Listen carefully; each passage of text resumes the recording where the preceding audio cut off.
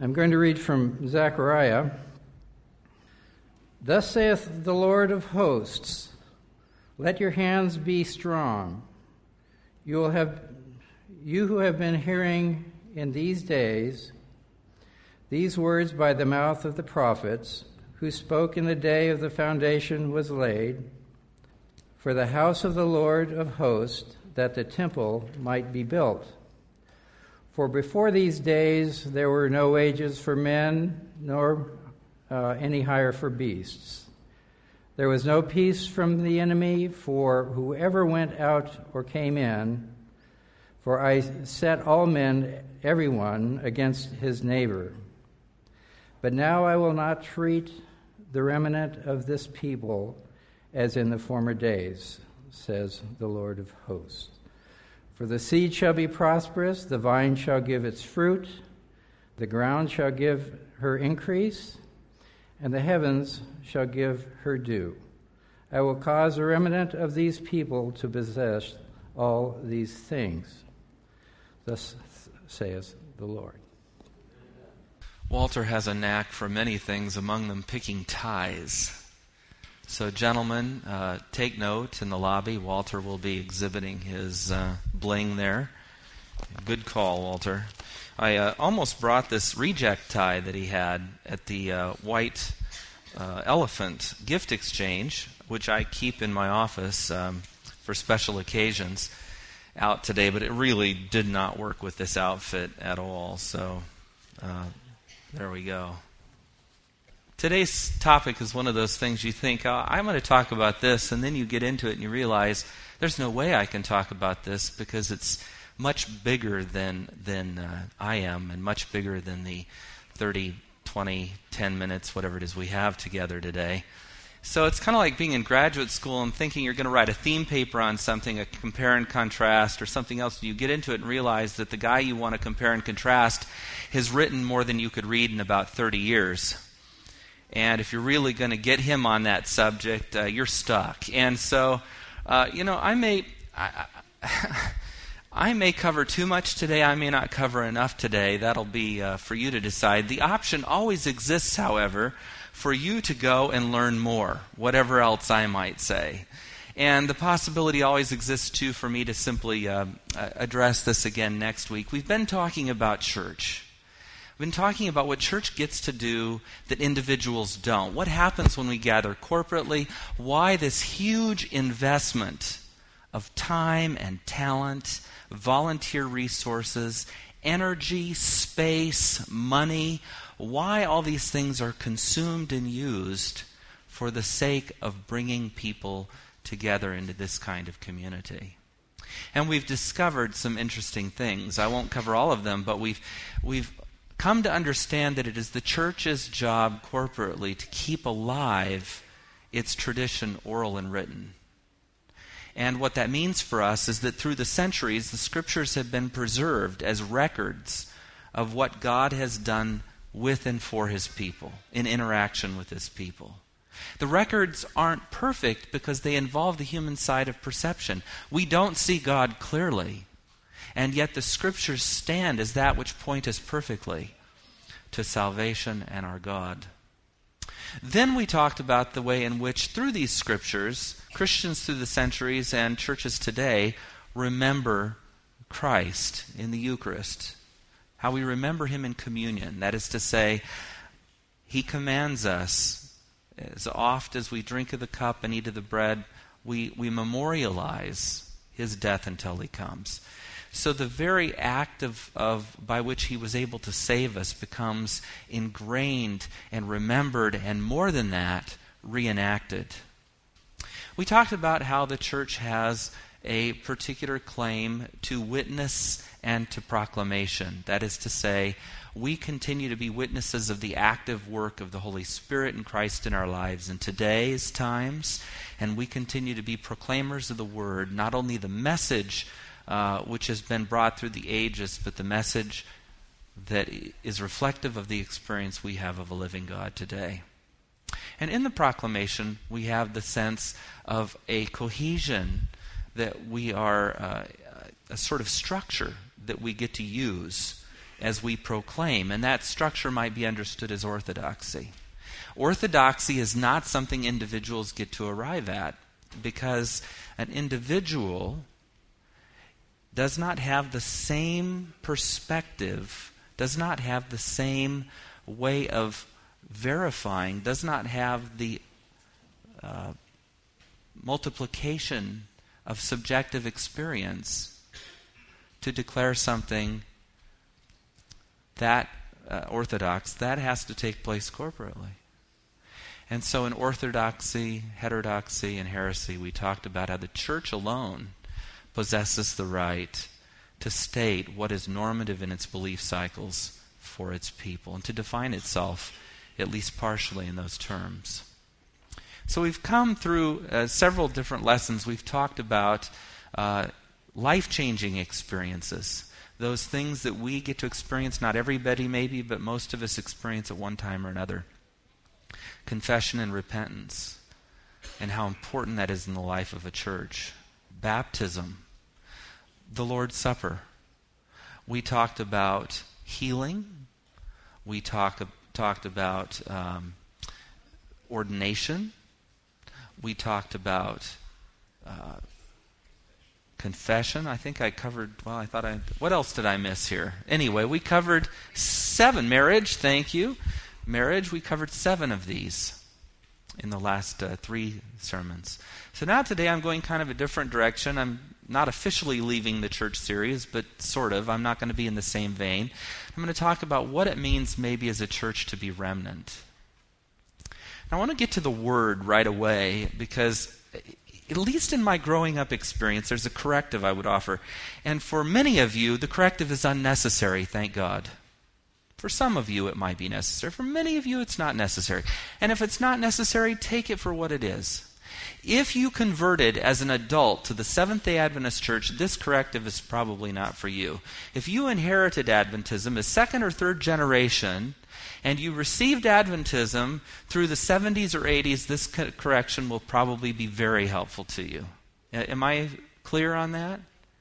In other words, if you joined this church as an adult, you were persuaded that the message of the Adventist church had something relevant to speak into your life and to the lives of the world around you. You were excited because there was a cohesion to the truths you received and understood. And depending on the presenter and the evangelist, you got a picture of God's last day church poised to proclaim His love and His grace to a world in a time that would be troubled. And that's a powerful thing, and I have no interest in removing any of that from you. But for those of us who grew up in my era, the remnant was presented in a sort of stilted way, and it was connected not to what I'm going to connect it to today. It was connected to triumphalism. Now there's one of those big words, but let's break it down. Triumphant, or triumph, that is to say victory. The remnant concept was connected to the church victorious. It was connected to the idea of superiority. And that is, I think, I was done a disservice, I think, as a teen and young adult to be given the doctrine in that framework. Because as I've looked at Scripture and I look at where this word comes from and I look at what it means collectively for us to be remnant, I don't really get that. I don't get that. The way it was formulated in my youth and young adulthood, childhood even, but I probably didn't have a good grasp at 9 years old of what this was all about. It was connected through a series of what we called proof texts.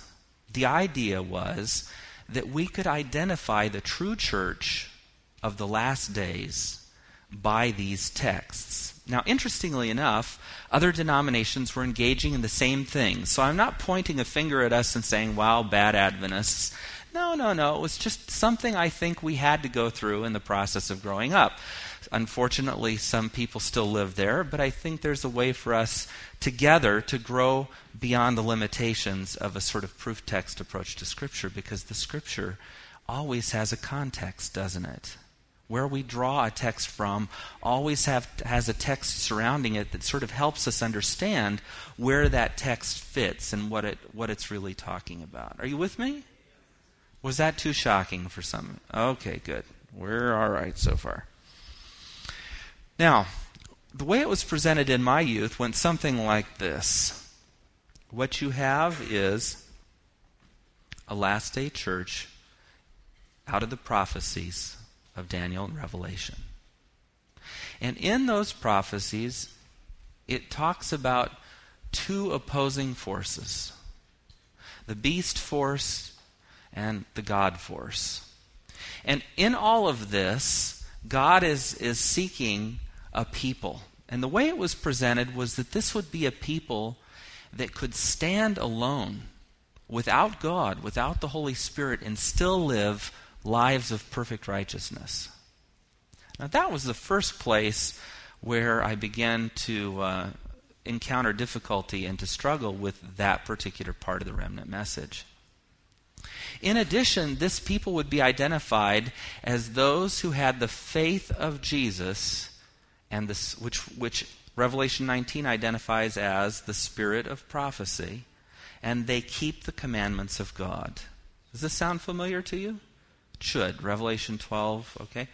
So these two things were connected and still are. If you read the 28 fundamental beliefs of the church, these two notions still find a place in Doctrine of the Remnant, although I think the majority of the statement is very nicely written and much more humbly written than was such when I was a child, just to let you know. But the idea was that if you had the faith of Jesus, which was the spirit of prophecy, and you kept the commandments, that was a signifier of the remnant church. Oh, now wait a minute. The commandments involve 1, 2, 3, 5, 6, 7, 8, 9, 10, right? No, they involve the fourth commandment, which says, remember the Sabbath day to keep it holy. The seventh day is the Sabbath. Therefore, one of the signifiers of remnant has to be that they are Sabbatarian, that they keep the seventh-day Sabbath. The second thing was, have the testimony of Jesus, or which is the spirit of prophecy. That spirit of prophecy thing was very convenient in Scripture because there was a woman who had the prophetic gift, who was most influential in the formation of our church, and did so much to keep the brethren on the straight and narrow, or she sure tried. Letters are contained in volume in the White Estate and in the testimonies and other places. By the way, you do know those were written to specific individuals for specific purposes. Okay. So she did her best, but she became known as the spirit of prophecy, and more particularly the red books by the time of the 70s when I was growing up. The red books were the spirit of prophecy. How many experienced that reality? You go to Sabbath school class and somebody would talk about what the spirit of prophecy says. That the problem was that while we identified Ellen White as having the spiritual gift of prophecy, that is to say, possessing the prophetic gift and acting in a prophetic role and way in the formation and early years of our church and through her writings. You're aware of that. You understand that. Well, we did that. She herself was not the spirit of prophecy. There's only one spirit. Right? So this sort of conveniently became coalesced into this idea that we had Ellen White and we had the Sabbath, and therefore we were God's remnant church. And the net effect was to make us arrogant, triumphant, triumphalistic, and the net effect was to make us feel falsely secure. The net effect was sectarian. That is to say, I don't want to use cultish, but sectarian. Because what it meant was that if you belonged to the right club, if you kept the right day, and you were with the church that had the true prophet, you were home free. You were part of the remnant. You would receive the seal of God, etc., etc. How many of you sort of experienced the teaching that way growing up? Hands high, please. Okay, good. So I'm talking to a few of you anyway. Well, a little deeper dig, and you realize that there's definitely a biblical remnant spoken of. Definitely. And there's definitely a last day remnant that the Bible speaks of. But I think if we look at the broader context of what being remnant is all about, we'll be able to remove it from the sort of triumphalism of my own upbringing. We'll be able to position it, I think, where it belongs, and it will open us up to the reality of God's greater kingdom. And that's the joy of the gospel.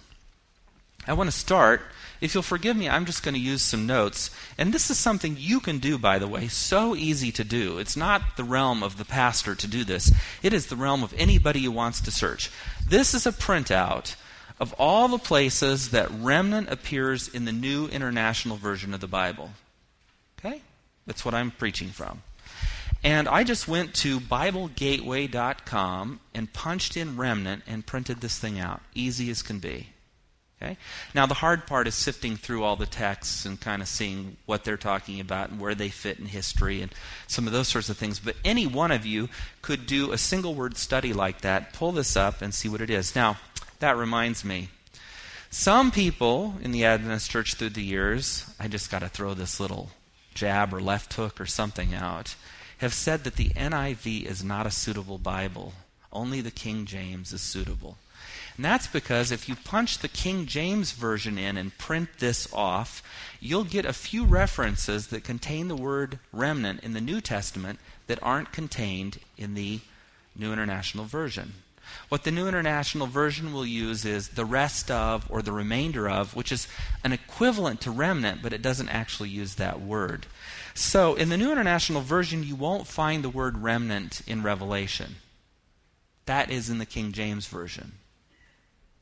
But nonetheless, commentators widely agree that the translation, rest of or remainder of, or however they phrased it in the New International Version, is referent to a remainder or a remnant. So it's just a matter of semantics. It doesn't make the translation intrinsically inferior. It just means that if you're used to proof texting a point of view by a keyword, the King James is more convenient for us when it comes to that particular process. Clear enough? Okay, good. Oh, you are such a smart group. What would I do with a group that wasn't as smart as you? Genesis 45:7. I'm just going to blitz through a few of these so that you can get a flavor of remnant in Scripture. Now, Genesis 45 is set thus. Joseph is in Egypt. He is second in command to Pharaoh. We are in the midst of 7 lean years that have followed 7 years of plenty. Pharaoh is tantamount to God, and Joseph is exalted above all others, and his family shows up to petition for food because Canaan is dry. Canaan is dry. And Joseph has put his brothers through their paces to see if they're the same men or changed men from the ones who sold him into slavery. And now Joseph in chapter 45 is going to reveal himself. He's going to make himself known to his brothers in this most emotional of outpourings. This incredible moment. And I'm reading in verse 7. Actually, I'm going to start a little earlier. I'm going to start in verse 4. Then Joseph said to his brothers, "Come close to me." And when they had done so, he said, "I am your brother Joseph, the one you sold into Egypt. And now do not be distressed, and do not be angry with yourselves for selling me here, because it was to save lives that God sent me ahead of you. For 2 years now there has been a famine in the land, and for the next 5 there will not be any plowing and reaping." Verse 7, "But God sent me ahead of you to preserve you for you a remnant on earth, and to save your lives by a great deliverance." Isn't that a wonderful passage? Here you are, this endangered, embattled little group, struggling for your lives in the arid landscape, hoping that you can make it in this famine. And because of your act of treachery and God's greatness and goodness and his redemptive power, he's taken even that act of treachery, and because he knew He's brought me to this place that a remnant of God's people might be preserved. We're talking second generation. The promise had gone first to whom? Abraham, then to Isaac, then to Jacob. And Joseph was one of Jacob's sons. This is early in salvation history that we are talking about a remnant, a remainder that's going to survive this famine, a group that's going to make it through. Well, the next passage I'd like you to look at is in 2 Kings.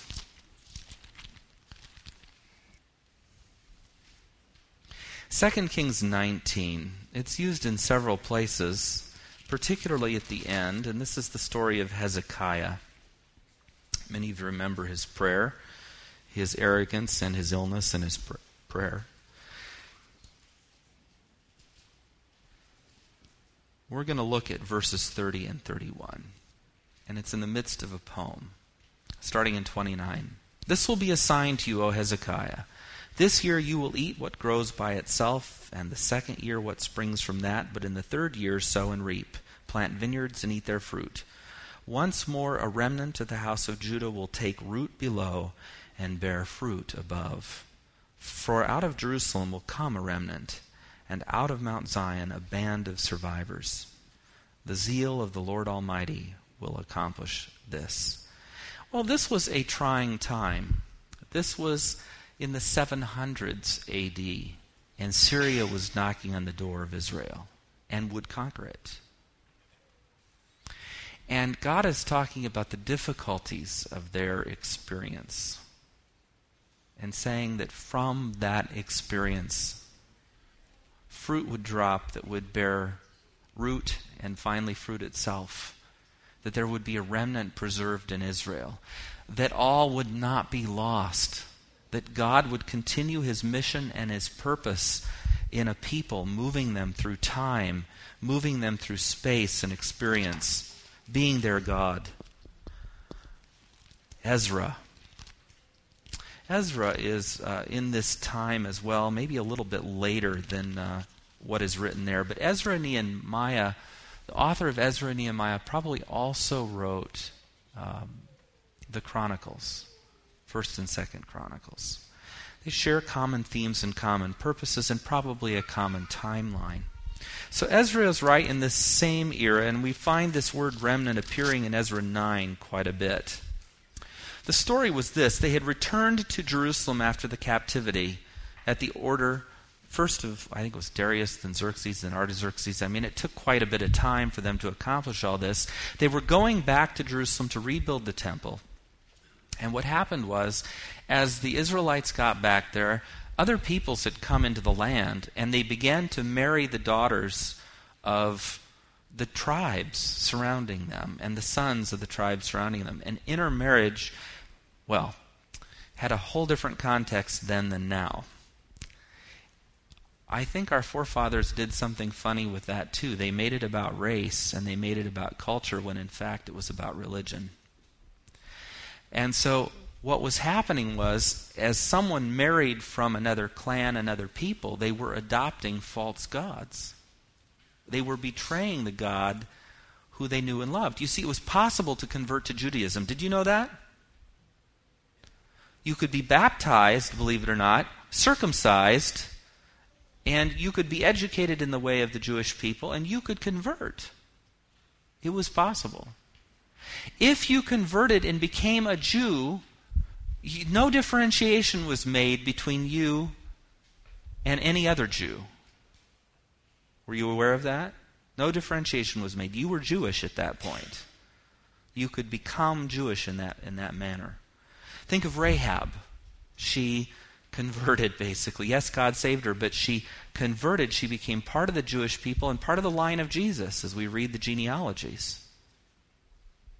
So we get to this intermarriage thing, and there's 9 and 10 and 11 of Ezra just full of this, and it's very interesting reading and a little disturbing too, but the essence of it was they were marrying people outside the group, and from that process were entering into idolatry, and Israel was was becoming corrupt. The remnant itself that had returned to Israel was becoming corrupt through this intermarriage. And Ezra is praying to the Lord. He's torn his clothes and put on sackcloth and ashes, and we've got to be very careful with this word in the modern day and age. He's prostrated himself. Okay? That's not prostate.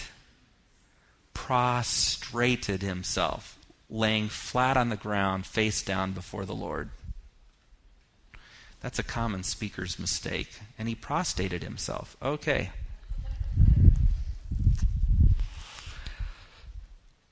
So he's praying to God in chapter 9, and we read these words in 13, 14, and 15. What has happened to us is a result of your evil deeds and our great guilt, and yet our God, you have punished us less than our sins have deserved, and have given us a remnant like this. Shall we again break your commands and intermarry with the peoples who commit such detestable practices? Would you not be angry enough with us to destroy us, leaving us no remnant or survivor? O Lord God of Israel, you are righteous. We are left this day as a remnant. Here we are before you in our guilt, though because of it, not one of us can stand in your presence. Do you hear the triumphalism? No. This is a broken, nearly extinct, almost extinguished, now corrupt and sin-ridden and guilty group of people. And make no mistake, they are God's people. Right?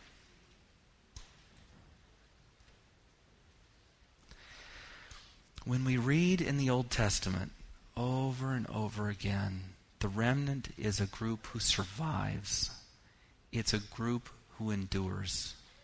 It's a group that God brings through tremendous difficulty or tribulation or brokenness, times of sin and loss. It is a group that he has called his own and redeemed, and a group from which he will regather and rebuild.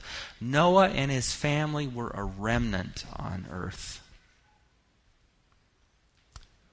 Today that word doesn't have terribly positive consequences unless you get lucky, right? You go to the carpet store to get a remnant. Sometimes you get lucky and it's a beautiful piece of carpet for $80 and you've got, fits the room perfectly. I've never had that experience.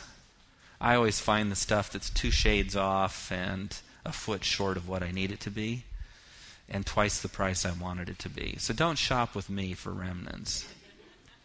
But that's what a remnant is. It's a leftover cut off from the whole after everything is said and done. And that's going to be the building premise. Looks like we are going to go to next week. That is going to be the building premise for where we go from here. Because Paul talks about a remnant in Romans 9, Romans 7. Paul talks about that. Revelation speaks of a remnant. And there is a biblical remnant. And I want to talk to you about what the church gets to do as it embraces that remnant vision, particularly the Adventist church, that no other church may get to do. For the Adventist church, our understanding of remnant is deeply connected to Revelation 14 and the 3 angels' message. And that is a piece that as a denomination we have fairly uniquely embraced. So, I have, for those of you who want that piece, it's coming. And for those of you who are tracking with this sort of corrective piece from my own childhood and many of your childhoods, it's coming. And we'll get together next week. Don't miss it. And talk more about what remnant gets to accomplish as church together that we can't do for ourselves. Bear in mind, friends, just with this thought, in case you can't come back next week. Remnant is never an individual. It is always a group. And only church, in today's context, spiritual Israel, only that gets to fulfill that role. So God bless us. the leftover, the stragglers, those cut off from the main, those who will endure to the end. God bless us. You have called us forth to be your people with purpose and with power and with grace. Send us forth from this place, so blessed in Jesus' name. Amen.